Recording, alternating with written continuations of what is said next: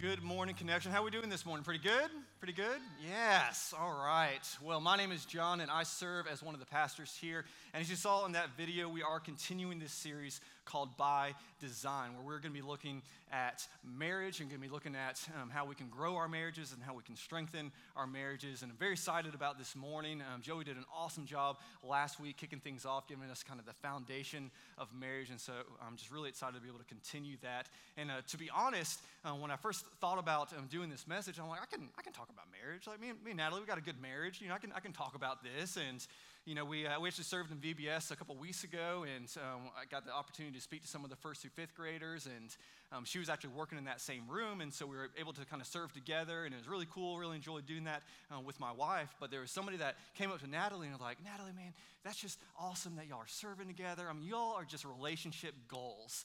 And she told me this, and I'm like, darn right, we are relationship goals, right? And I was feeling good about myself. And then I began preparing for this message. And then I began studying the Bible on what God calls us to be in marriage.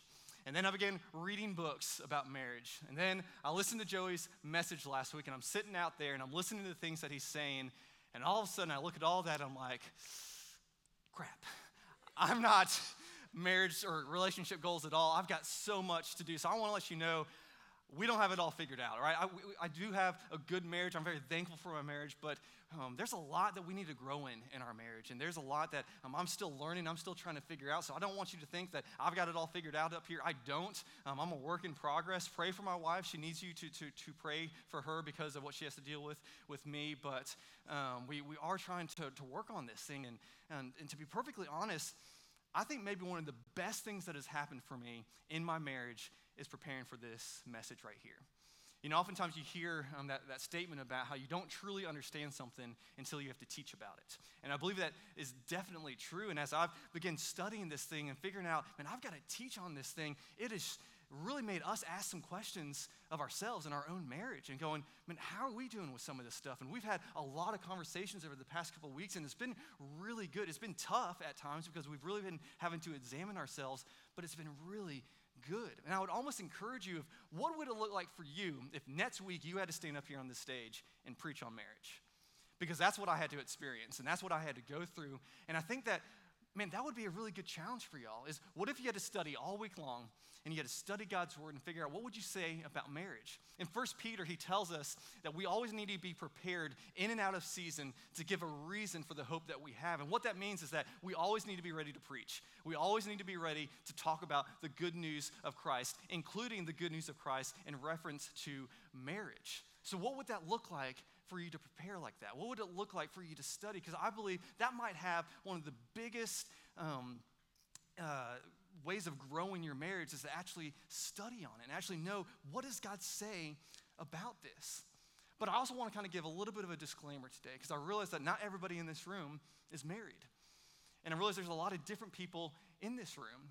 And I want to say something. I don't want you to tune this out just because you're not married. A lot of times it's easy for us to look at messages just solely on marriage, or maybe just solely on a specific thing, and think, man, that's not about me. That doesn't have anything to do with me. And I want to read something to y'all. And this was a post from Heather Murphy. She is our guest services and next steps coordinator here at the church, and many of y'all know Heather. I love working with Heather. She is just one of those people, when she comes into a room, it's like the whole room just kind of lifts its spirits, because she just exudes joy, and I love working alongside of her. But she was having a little trouble walking through this series, and she got very vulnerable on Facebook, and that's one thing I love about our staff, is how willing they are to be real. And so with her permission, I wanted to read this post, because I feel like I couldn't have explained this any better. And this is what she said.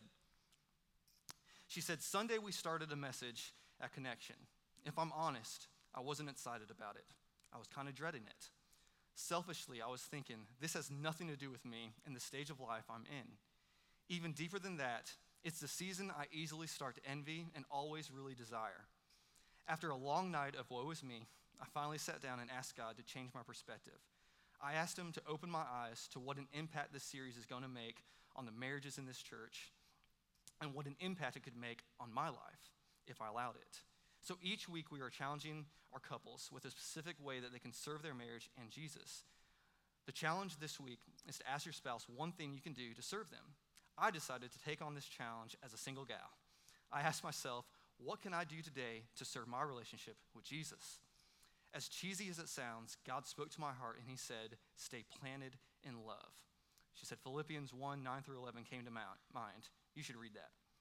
I began to wrestle with the concept of being planted where I am and loving all aspects of what is in front of me right now, not wishing any season away by hoping for what others around me have. Instead, seeking contentment in this lovely time I have currently. I am thankful for his grace when I am so selfish, still baffled by the truth that nothing can separate me from him and his love, while seeking to grow in my love for him every day with the goal of being more like Jesus in every step I take. That night, I took myself out for my favorite meal at Chili's with a little molten chocolate cake and made time to do some things I really love, coffee and reading and some knitting. If you're single and call Connection Church your home, I encourage you not to tune out or skip out on the next few Sundays. Instead, make it a priority to be present. Really listen to God through it and allow him to speak into your life for right now.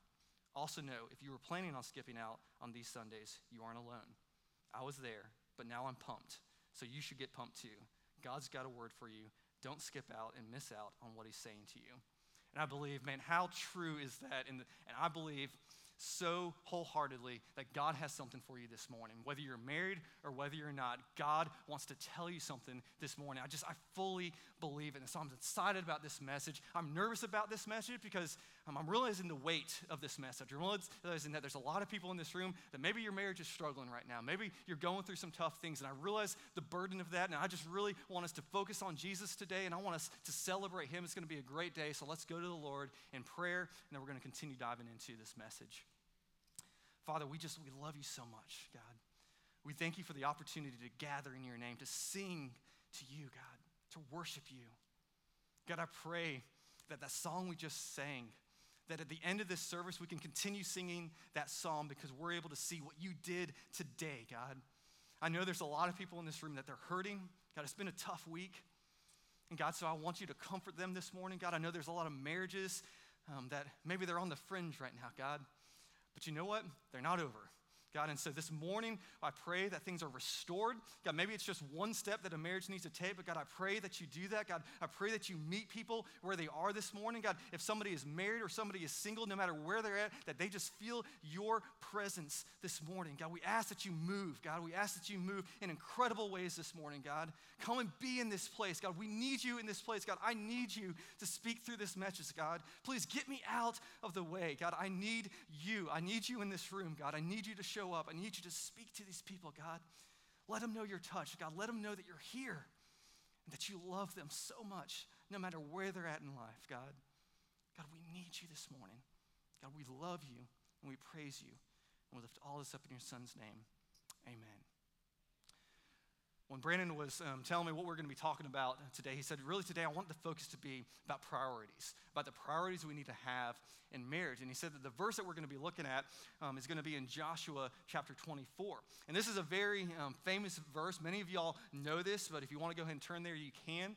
I want to give a little bit of a backstory of what's going on here. Joshua is speaking to the nation of Israel. This is at the very end of Joshua, and he's kind of recapping some of the different things that God has done. They've seen some incredible things happen. This is the same book of the Bible where we see that the Jordan heaps up and the nation of Israel is able to walk across dry land. So really incredible miracle. This is also the book of the Bible where we see that the sun actually stood still for an extended period for them to continue a battle. And so there was some pretty crazy supernatural things that have taken place in this book, but there's also some times where this nation wasn't always obedient to what God was calling them to do. And so Joshua's trying to recap all of this stuff. And finally, he kind of comes to a point where he draws a line in the sand. He kind of puts a stake down and he says, look, we've been in this thing for a while, but I got to let you know where I stand. And so we're going to pick up in chapter 24 in verse 14. It's going to be up on the screens if you don't have it in front of you. But this is what it says. It says, now fear the Lord and serve him with all faithfulness. Throw away the gods your ancestors worshipped beyond the Euphrates River and in Egypt, and serve the Lord. But if serving the Lord seems undesirable to you, then choose for yourselves this day whom you'll serve, whether the gods your ancestors served beyond the Euphrates or the God of the Amorites in whose land you are living. But listen here, but as for me and my household, we will serve the Lord. What an incredible scripture. What an incredible declaration that Joshua is saying. He's like, look, I can't decide what you're going to do, and I can't force you to do it, and it's up to you whatever you want to do, but I want to let you know something about my family. I want to let you know about what we're going to stand for, because we're going to serve the Lord. No matter what happens, we're going to serve the Lord. And we've seen that verse up on mantles. We've seen it in Hobby Lobby on about 80 different signs. Like, it's all over the place, right? We're very familiar with that passage. But the thing is that a lot of times when I go into homes and I see that passage posted, I'm like, yes, that's awesome. That's awesome that they too have drawn that line in the sand. But so often I think sometimes it's easy to put it up on a wall, and it's a lot tougher to actually live it out. All right? And I don't want to give any assumptions that you aren't living it out or that you are living it out. I don't know where you're at on that, but I believe sometimes that that's a choice we have to make every single day of our lives. That's not just something you do once, all right? That's not just something you put up on a wall. That's something you have to choose each and every day. And what I realize is that in order for that to continue to be true each and every day, that there's some things that we have to define in our lives. There's some priorities that we have to set that allow that to take place continually in our lives. And so when I first was thinking about this message, my first go-to thing was I was going to come up with this priority list. And this is a list that many of you have seen. And what it was going to be is at the top, we were going to put God. Obviously, he's God. He should be up at the top of the list, right? And the next thing we were going to do is we were going to put our spouse, right? Very important thing. We should put that next. Then we should put our family or our kids, whatever that may be. And then others. And then our jobs, right? And to make sure that these things are in the right order, because so often we get these things out of order, right? What ends up happening is that sometimes we put our kids up in front of our spouse, or sometimes God ends up moving down the list, or sometimes our job, because of how busy we are, it ends up coming up to the top, or sometimes others end up going down to the bottom. What ends up happening, we get all these things out of order, right? And so I was going to look at this, and I felt like it was going to be really good, and a lot of you might have seen this type of stuff before, but it would have been a good response, and all of a sudden I was going to throw a curveball at you, and I was going to be like, actually, you know what? We need to take God off the list. And you were going to be like, what? You can't do that? You can't take God off the list? And I was going to be like, hold on just a second, because really God should be this entire board that we put all of our priorities on. It was going to be great, and you're going to be like, oh my gosh, that's awesome, that's great, you're right, I should put God in all these things. It was going to be wonderful, right? The only problem was that's not what I feel like God is telling me to talk about today. Not that these things are not important. I believe that they are, and I believe so often we can get those things out of order. And I believe it is important for us to have the right order. But a while back, I was thinking about my life, and I was thinking about the things that I struggle in my life, thinking about the different sins that I struggle with. And a lot of times what I do, and I don't know about you, is that I begin looking at the sins in my life, and I say, don't do that, don't do that, don't do that. What do I end up doing? That, right? It's kind of like when you're playing golf, and you see you're maybe on a hole that's got a water feature, and often you're just saying, don't hit in the water, don't hit in the water. What do? In the water, right? Because we're focused on what not to do. And what I realize is that, man, I need to stop so focusing on what not to do. What if I just fixed my eyes on Jesus? What if I put all of my attention on him, all of my worship, all of my devotion? I spent time in his word as much as I could. I spent time in prayer. I came to him in repentance. I came to him just pursuing him with every bit of me. I was just pursuing Jesus. And I've noticed at the times in my life that I'm doing that, all the sin, all the things that are going on to the side, they begin to fade away, right? Because Jesus does what he promised he would do, where he washes away those things because we're focused on him, and we let him take care of that stuff, and we don't focus on the things to the left or the right. Because if you want to walk in a straight line, you don't look down. You look straight ahead. And I believe that's what we need to do in our lives, is that we need to begin looking straight ahead. We need to fix our eyes on Jesus. And if we do that in the same way that we're going to grow in our own relationship, we're not going to struggle in our sin in our lives, I believe our marriages are going to be strengthened in the same way. And it's not so much that we have to focus so much on have a good marriage, have a good marriage, have a good marriage. We're just going to say, we're going to pursue Jesus with all that we have. And the hope and the promise is that by default, we'll have strong marriages. And so that's what I'm hoping is going to take place today. And so I've come up with 4 different priorities that I want us to look at. I want us to try to place in our lives and really place a strong importance in our lives. Now, I believe that as I've looked through Scripture and as I've prayed about this and I've looked at these things, I feel like these are the things that whether you're married or whether you're not married, they can still ring true in your life. And here's the great thing. When you get married, if you're not married right now, these priorities, they don't need to change. Because I don't believe that our priorities before marriage or our priorities after marriage should change. Our responsibilities, those change. But our priorities, they shouldn't change. The priorities will remain the same. And so these are just some things that I feel like are going to have the biggest impact on us in our lives and in our marriages. So let's jump into it. The first one that I have, the first priority, and there's no necessarily order to any of this, is God's mission. First priority is God's mission. I want to read 2 Corinthians chapter 5, verses 14 and 15. This is what it says. It says, "For Christ's love compels us, because we are convinced that one died for all, and therefore all died. And he died for all, that those who live should no longer live for themselves, but for him who died for them and was raised again." When I look at that passage and I see that word compelled, I love that word because I feel like when we are compelled by something, it forces us to do something. We get very passionate about that thing. The thing that we should be compelled to do, the thing that God's mission is to declare his name to other people, to be able to reach more people for Jesus. That's his mission. He desires us to do that. He needs us to do that. He wants us to be a part of this mission. Because here's the reality. This book right here, it's not a book about marriage. It's a book about Jesus. It's a book about God's people, about how God had this creation, and this creation chose to go the opposite direction, but God, in his ultimate love, sent his son to be sin on our behalf so that he could restore that relationship between him and his people. And then he wants us to then go and share that same message with other people. And the entire Bible is all about this story of Jesus, the story of his redemptive power. And we have a responsibility to go take that and tell other people about that. And God wants us to be a part of that. Here's the thing about marriage. Marriage is a tool to do that. You all realize that? God created marriage as a tool to point people to Jesus. Because God uses this thing called marriage as an illustration for Jesus and the church, right? That's why the church of Christ is referred to as the bride of Christ. Because God wanted to show us a picture here on earth of what that relationship looks like. And so every time we look at a marriage and we see a marriage that's successful, what we should do is we should look at that and we should say, that's an example of Jesus and his church. It should be a perfect opportunity for us to point people back to Jesus. So are we committed to that? Are we committed to using this mission to reach more people for Jesus and to allow our marriage to do that? This should drive all of our decisions we make in our marriage. This should drive how we spend our money, how we spend our time, how we spend our energy, how we raise our kids. All of this should be driven around God's mission in our lives. How motivated are we to reach more people for Christ and to use our marriage and to use our families to be able to do that? Here's what happens when we unite around that common mission.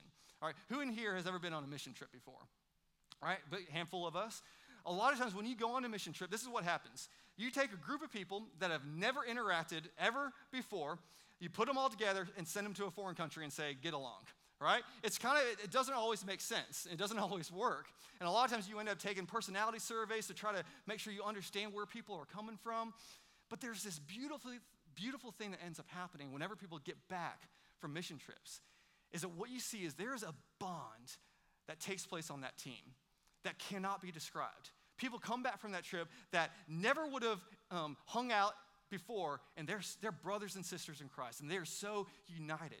But here's the thing, they didn't go on that mission trip to get closer with one another. They didn't go on that mission trip with the idea, well, let's work on unity and let's work on growing our relationship with one another. No, that was not the purpose of the mission trip. The purpose of the mission trip was the mission. We're going to take Jesus to the ends of the earth. We're going to go take Jesus and we're going to serve other people, and we're so committed to that vision. The byproduct of being committed to God's mission is unity, all right? You begin getting close to one another because you're so united on that mission. The same thing will take place in marriage. When we're so committed to God's mission together, we become united together. This is that picture of being yoked together. Maybe you've seen in the Bible or you've read about being yoked together. What that means is basically it's a farming term, where when you have two oxen that are pulling a plow, that's that wooden beam that goes in between them.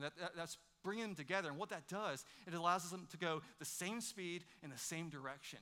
And what ends up happening when they are yoked together and they're together like that, they become a lot stronger. And that's what happens in our marriages. When we're together like that, and we're together focused on the same thing, we're going that same direction, we are so much stronger. But that's not something that we have to try to work on being united. If me and Natalie are focused on the mission, and that's our focus, by default, we're going to be close with one another. We don't have to work on that. That's just going to happen because that's a promise that God gives us. It's this incredible thing of when we get to do that. You know, I mentioned before about being at VBS and serving alongside of her. I mean, that's some of the most incredible times when I get to serve with my wife. A lot of you in here on Sundays, you serve with your spouse. And I just love seeing that. It's so cool to see y'all together serving alongside one another.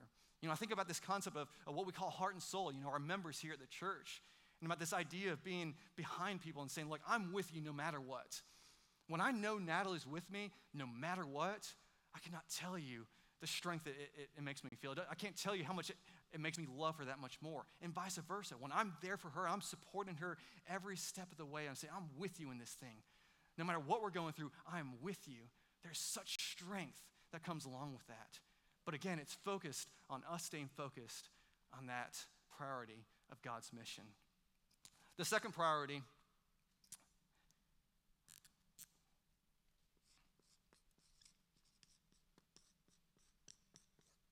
humility. I believe the second priority we should have is humility. I want to read Philippians. This is a longer passage, but it's just too good not to read. This is Philippians chapter 2. And I believe one of the best characteristics that we see in Jesus is humility. And I believe it's one of the biggest things that we probably struggle with more than anything else. This is what the Apostle Paul says in Philippians 2. He says, therefore, if you have any encouragement from being united with Christ, if any comfort from his love, if any common sharing in the Spirit, if any tenderness, compassion, then make my joy complete by being like-minded, having the same love, being one in spirit and of one mind. Do nothing out of selfish ambition or vain conceit. Rather, in humility, value others above yourself. Rather, in humility, value your spouse above yourself, not looking to your own interest, but each of you to the interest of the others. In your relationships with one another, have the same mindset as Christ Jesus, who being in very nature God, did not consider equality with God something to be used to his own advantage. Rather, he made himself nothing by taking the very nature of a servant, being made in human likeness and being found in appearance as a man. He humbled himself by becoming obedient to death, even death on a cross. Therefore, God exalted him to the highest place and gave him the name that is above every name, that at the name of Jesus, every knee should bow in heaven and on earth and under the earth, and every tongue acknowledge that Jesus Christ is Lord, to the glory of God the Father. Man, what an incredible picture of humility. What an incredible picture of what we are called to. And when I look at Philippians 2, this is not a verse or not a passage that's focused specifically on marriage. But what if we took Philippians 2 and we laid it over top of our marriage and we made that a priority, that we're going to live out what we're called to in Philippians 2, that we're called to serve one another in that way, that we're called to look to each other's interests. But this is what happens when we don't do that. This is when arguments begin to happen. And arguments begin to happen when we're more concerned about being right than being like Christ. Does anyone else struggle with that in here? I know I do. I know I struggle a lot with wanting to be right. Anybody else in here ever used Google to try to win an argument? Yeah, not a good idea. You know what? I'm going to pause for a second. Let me tell you a little story. So again, you can get a better picture of what Natalie's dealing with. All right? So a couple weeks ago, we were talking, and I was telling a story, and I was talking about somebody that was a little inexperienced about something. And so I used the phrase that this person was a little green, right? I thought it's a known phrase. And she looks at me like I'm the craziest person in the world. And she's like, what are you talking about? That isn't anything. That's not something. And I'm like, yes, it is. And so I was like, whatever. And so we moved on from it, right? Last week, we're in the message. Joey's preaching. He's talking all about how we should love our wives, and we should cherish them, and we should raise them up. It shouldn't be about our own. And then there got a point to the message when Joey said the statement, he was talking about himself early on in youth ministry. And he said, you know what? I was a little inexperienced. I was a little green. Right there in this moment, I nudged Natalie and said, see, I was right. And a message all about us figuring out how we can love our wife more. Pray for Natalie. This is what she deals with, okay? I'm telling you, like, I'm struggling. I'm not good, all right? But man, how often do we do that? How often are we just more concerned about, we want to win the argument. We want to be right. Because what happens is we become so concerned about our own interests. We want to make sure we're taken care of. But if we look at Philippians 2 and what it's calling us to, it sets a different stage. Tim Keller says this. He says, when the Bible speaks of love, it measures it primarily not by how much you want to receive, but by how much you are willing to give of yourself to someone. How much are you willing to lose for the sake of this person? How much of your freedom are you willing to forsake? How much of your precious time, emotion, and resources are you willing to invest in this person? Man, how much do we see Philippians 2 in that passage right there, in that statement from Tim Keller? Because if we think about this, if we as spouses are looking at the other and we're concerned wholeheartedly with their interests, if every single day of my life I'm more concerned about Natalie's interests, and that's what I'm concerned with, and her in turn is concerned with my interest, what will happen? Both of our interests will be met. And the awesome thing is we'll also be living out Scripture. So 2 pluses, right? Both of those things will be occurring. But what happens is we begin to question, is my spouse really going to do that? Are they really going to look after my interests like I am for them? But what do we do when we do that? Ultimately, what we're doing is we begin getting concerned of what if I'm not taken care of? So what are we doing? We're turning it back around and we're becoming concerned with our own interests again.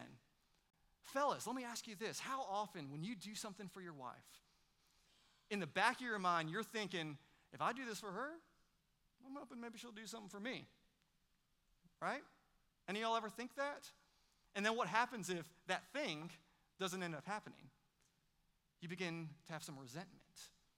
And what we realize is that all along, that thing that you were doing for your wife had nothing to do with her. It had everything to do with you and what you could get out of it. The only issue with this is the Bible. When we look at what Christ gave as an example, and again, in Philippians 2, it says we should look at Christ's example and having the same mindset as Christ. Well, the mindset that Christ had is I don't come to this world to be served, but to serve. Our responsibility as spouses is to serve our spouse, not for anything in return. That's not service. That's just you trying to get something from them and ultimately being more concerned with your own interest than theirs. How would it look different in our marriages if we truly just said, you know what, I'm going to buy into this concept of being so concerned with my spouse's interests and I'm going to leave the rest to God? How much would that change? But that's going to take a lot of humility. That's going to be taking a lot of us being willing to set aside our own desires and our own thoughts and being willing to trust God. The third priority,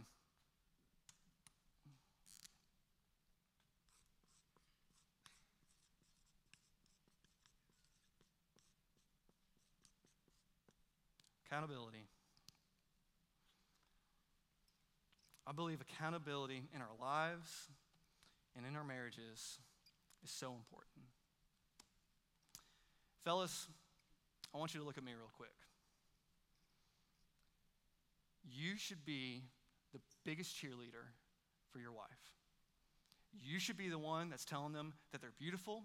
You should be the one that's telling them that they're smart. You should be the one encouraging them in their walk with Christ. You should be their biggest cheerleader. Ladies, you should be your husband's biggest cheerleader. You should be the one that's celebrating them in public, not putting them down. You should be the one pouring into them, encouraging them. You should be their biggest cheerleader. In his book, You and Me Forever, Francis Chan says this. He says, because I am crazy about Lisa, that's his wife, I want her to have a great life. But more than that, I want her to have a great eternity. I want her to look back at her life without regret. I want her to be confident that the time she spent on earth prepared her for heaven.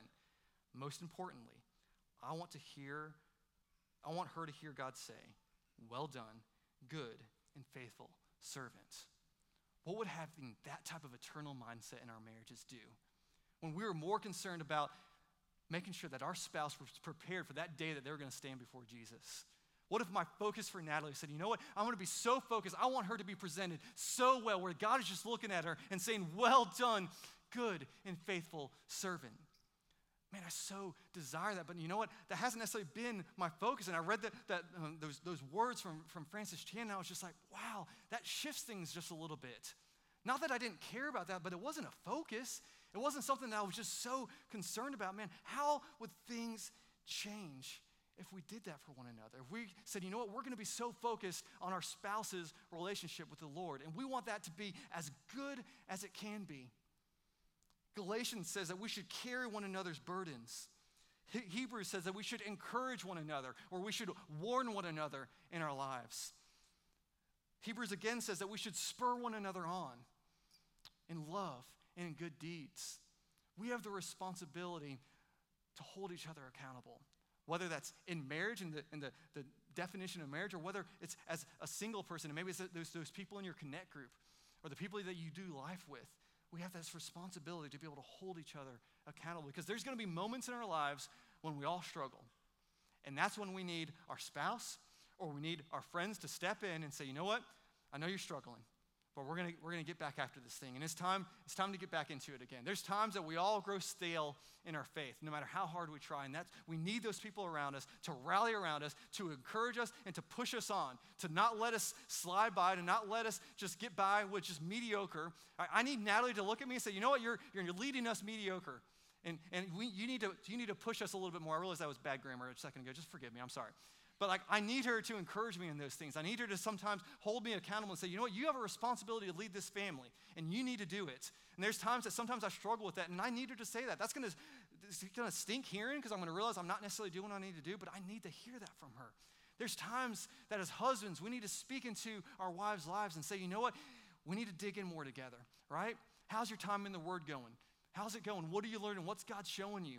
We got to hold each other to those things. Are we doing that for one another? Are we doing that for our spouse? Or are we just, well, you do your thing and I'll do my thing? That's an area that we're growing in. We don't have it perfect. We're trying to figure out how to do that better, but it's hard. It takes time. Sometimes it's awkward, but we need to be able to do that for one another. So ask yourself, how can you do that? How can you hold your spouse accountable? What are some things in your life right now that you know you probably need to hold your spouse accountable to, and you're afraid to do it? I think you need to think about those things. You need to go to the Lord and say, God, how do I bring this up? How do I talk about this? How do I do this? Not with a sense of accusation or condemnation or anything like that, but how can I come to them and just so much love that I want to come alongside of them, heart and soul, tell them that I'm with them and that we're going to walk through this together. What are those things? What's God telling you to do right now? The final priority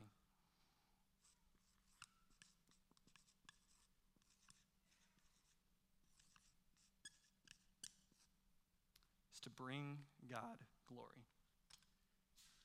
In our lives and in our marriages, how are we bringing God glory? For this, I want to read in Colossians chapter 3. This will be Ephesians chapter 3, verse 15 through 17. It says this. It says, let the peace of Christ rule in your hearts, since as members of one body you were called to peace, and be thankful. Let the message of Christ dwell among you richly as you teach and admonish one another with all wisdom through psalms, hymns, and songs from the Spirit, singing to God with gratitude in your hearts. And whatever you do, whether in word or deed, do it all in the name of the Lord Jesus, giving thanks to God the Father through him. In everything that we do, that we're giving thanks and we're giving glory back to God. When we recognize that things are going well in our marriage, the first thing we should do is we should point it back to God and praise him for it.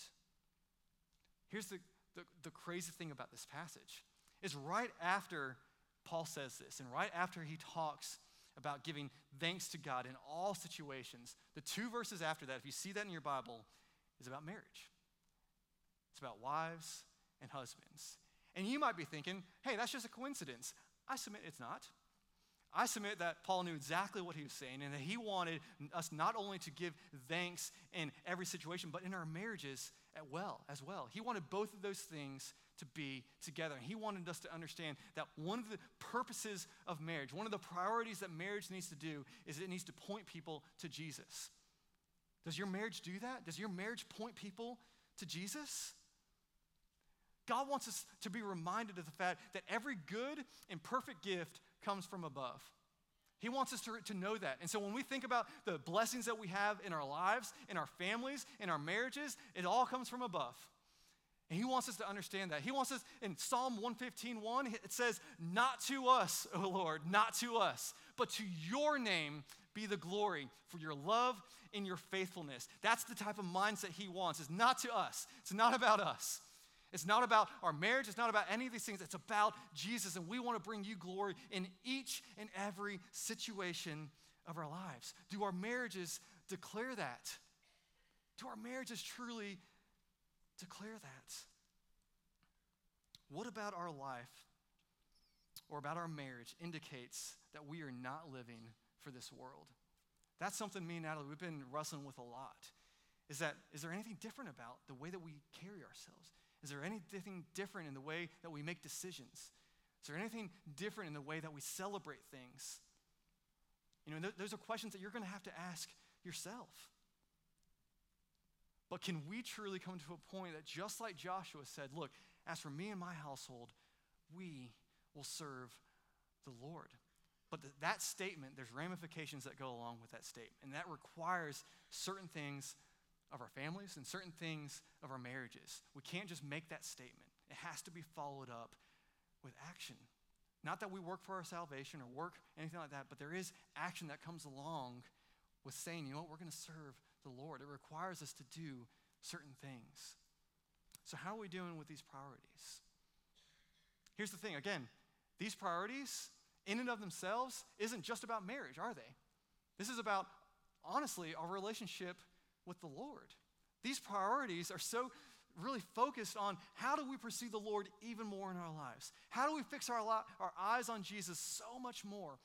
The ways that we do that is we get focused on God's mission and we stay focused on where we're going. And we look ahead, we don't look down. We focus on having that mindset as Jesus, having the same mindset, looking to the interest of others, walking in our lives with humility, and realizing that we could just do this one right here, just work on humility, and that would probably transform this entire community if all of us in this room just decided to walk humbly instead of being about ourselves. How much would it change our marriages if that in and of itself became the priority? When we surround ourselves with accountability, we make sure that that's a priority, and we don't walk the days of our life without people pouring into us and without people holding us and saying, you know what, let's keep on going. We're not gonna slow down. And if finally that we're looking for these opportunities when we come in this room and we sing these songs to God, that we are singing as loud as we can because we want God to know that we are bringing him glory for everything that's happened that whole week. It might have been a tough week, but you know what? God still gets the glory. Right? Every bit of us, when we come in here, how passionate are we in our worship? Our willingness to bring God glory is going to be very evident in our worship on Sundays. And I want to challenge us, how are we doing in these things? There's many more priorities that we can have in our lives. Again, I said this is not an exhaustive list, but I believe that this is a good starting point for us. If we just start focusing on some of these things, I think by default, our marriages will improve. Are there times that we need to focus specifically on communication and how to communicate better with one another? Absolutely. Are there times that we need to look at certain aspects of our marriage and really try to wrestle through things and work on specific components of it? Absolutely. I just believe, and maybe it's too simple of a thought, is that if we just, both you and your spouse, just pursue Jesus as hard as you can, I really think God's going to bring together the rest of it. Doesn't mean there's not going to be issues. All right, life happens. The Bible says that in this life we're going to have trouble, all right? Things are going to happen in our lives. But God, He believes in marriage. There's a reason he wants this to be a tool that he uses. And he does speak specifically into marriage throughout the Bible. There's specific things that we are called to do. But if God used marriage as an illustration for Jesus and the church, he's going to believe in it pretty strong, and he's going to fight for it. And I want you to hear this, that he's fighting for you this morning. He's fighting for your marriage. He doesn't want you to have a mediocre marriage. But more importantly, he doesn't want you to have a mediocre relationship with him. He wants you to have such an exciting and engaging relationship with him that it exudes every part of your life, including your marriage. And when you get on fire for Jesus, that becomes extremely attractive to your spouse.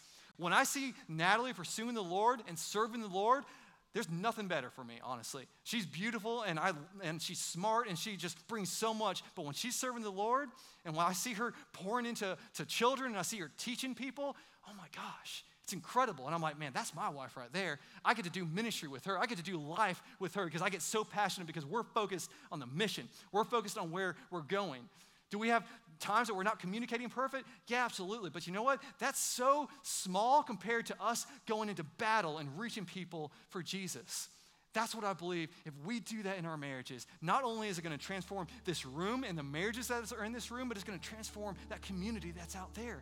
Because people are going to begin seeing Jesus in our marriages. He's going to seeing all these things that are happening in our marriages, and we're going to begin bringing glory to God. And we're going to, when people begin looking at our marriages and say, hey, I thought y'all were on the verge of divorce. You're like, yeah, we were. And then we fixed our eyes on Jesus, and we just focused in on God's word. And all of a sudden, this crazy thing happened is my spouse, who I really didn't want anything to do with, man, they're really hot. And I really like them because they love Jesus, and it's awesome. And it's just, he's done an incredible work in our life, and he's just transformed and turned our marriage upside down. And I can't bring God enough glory because of it. That's what I pray begins happening with some of these broken marriages, that God turns them so upside down that this community is changed. Other people come to know Jesus because of what God is going to do in your marriage. And there's people in this room that I'm looking at you right now, and I know your story. I know your story of what God has done in your marriage, and it is now a testament to others. It's a testament to myself because there's a very good friend of mine that I grew up with that he struggled in his marriage for a long time. And there was some issues of them separating and everything else, but all along he pursued his wife. And he pursued his wife. And he didn't allow the sin that was going on to affect the way that he looked at his wife. He continued to look at her through the eyes of Christ. And now they are together again, and their story is just this beautiful picture of God's redemption. And now they're using that story to reach other people. God wants you to understand something. Marriage is a tool to point people to Jesus. He wants to do something in and through your marriage. Are you willing to let him do that? But here's the thing, church. There's no point for us working on our marriages in here if we don't have a relationship with Jesus to begin with. Because marriage is never going to be fully what God intended it to be unless both spouses are pursuing the Lord with all that they have. There's plenty of people that are in marriage and maybe aren't Christians, or maybe one spouse is, and they might have a good marriage, but it's not going to be the marriage that God desires for them, and it's never going to be what it ultimately could. Maybe you're in here, and the thing is you don't need to focus on any of this, because the first thing you need to do is you need to lay your life down to Christ. And maybe you realize that, yeah, I have been struggling loving my wife, and probably one of the biggest reasons is that I don't have a relationship with the Lord. And maybe you're in here today, and maybe your spouse drug you to church today because they've been trying to get you here for a while. And they want to grow their relationship with you, and they don't want this thing to end. And so today you're going, you know what? I don't want this thing to end either. And so the only thing I know to do is to accept Jesus. The only thing I know to do is I'm going to put my faith and my hope and my trust in him, because if this is a tool that he created, then the only response I have is for me to put my faith in him. And I want to read in Isaiah really quickly. Isaiah 55 says this. It says, "For my thoughts are not your thoughts, neither are your ways my ways, declares the Lord. As the heavens are higher than the earth, so are my ways higher than your ways, and my thoughts than your thoughts." If this is true, if what Isaiah is saying is true, that God's thoughts are beyond our thoughts and his ways are beyond our ways, maybe it's about time for us to stop trying to do it on our own, stop trying to figure this thing out, and say, you know what, God, I'm just going to choose to trust you. I'm going to choose to put my faith in you because I've tried everything else, and it seems like my life is just going to, right? And maybe it's time for you to do that. So I don't want to prolong it anymore. Maybe you're in here this morning and you have a next step to take, and that's to put your faith and your hope in Jesus. And you know that when that happens, that God's going to blow the roof off the place, and you're going to see what he has in store for you. So if you're in here today, and you know, as you've heard the message, you've just been sensing this nudge from the Holy Spirit, don't ignore that. And you know it's time to make that decision. If you need to put your hope and your faith and your trust in Jesus, I just want you to slip your hand in the air and say, I'm ready. I'm ready to accept him. I'm ready to put my faith and my hope in him. Is there anyone here this morning, you are ready to do that today? You want to transform your marriage and your life? Okay. Well, then this is what I know. Is I believe every single one of us can grow in our marriage. Every single one of us can grow in our relationship with the Lord. And you know what? These are just 4 things. Maybe you start off with 1. Brandon says all the time, you don't need to take 100 next steps. You just need to take 1. So this week, I encourage you, what's something you can begin doing to begin putting some of these priorities into effect? Maybe it's just, I'm just going to focus on living a little bit more humble, not being about myself, not Googling every single time I want to prove my spouse wrong. Maybe I'm just going to try just doing that for once. That might be mine. And see what happens in our marriage. Maybe we just are going to become a little more focused on God's mission, whatever it may be. My prayer, my encouragement is that you'll do something. Just do something. It doesn't have to be huge. Just start somewhere. And I believe if you start somewhere, even if you're struggling in your marriage, and even if you think that your spouse is going to do it, you just do what God's called you to do and leave the rest up to him. And we're going to trust that God's going to do what he does in your marriage. Let me pray for us this morning. If you need prayer for anything, they're going to be over these doors over here, our prayer team. They would love to just pray with you. They would love to encourage you. They would love to go to battle with you, okay? So if you need that as I'm praying, you just get up and you just go on over there, and they would love to meet with you. Let's pray. Father, we love you so much, God. God, we thank you for your son. God, we thank you for his love. We thank you for his forgiveness. God, that where we fall short, that you meet us in that. God, and your word says that there's no condemnation for those who are in Christ Jesus. And I want everybody in this room to realize no matter how they've messed up things in the past, today's a new day. It says, your word says that your mercies are new every single day. God, I pray people understand that this morning. And they can walk out of here not in condemnation, but they can walk out of here going, you know what? I'm going to take 1 step today. And I'm going to begin to fix my eyes on Jesus as best I can. I realize things have been a mess in the past, but you know what? I'm just going to focus my attention on Christ. I'm going to leave the rest up to him. And I don't know what's going to happen. I don't know what it's all going to look like. I don't know the end of the story, but I do believe that God has a better story for me in mind. I do believe that the best is still yet to come. God, I pray people experience that this morning, that they know that. God, restore marriages in this church, God. They're not over. God, Satan, you don't have a hold on these marriages anymore. God, you're not going to win. Satan, you're not going to win the battle because this church is going to rally around these couples. These couples are going to start pursuing Jesus, and we're going to see this whole thing turn around. And it's now going to be the story that we use to reach the rest of this community. Do what only you can do, God. Meet people where they're at. Meet the hurting where they're at. Grow us, God. Encourage us. Walk with us. We need you. We're desperate for you. We love you, God. And it's in your name that we pray. Amen. Thank you all for coming. I encourage you, invite somebody next week. We're going to continue this By Design series. Have an awesome, awesome Sunday. We'll see you next time.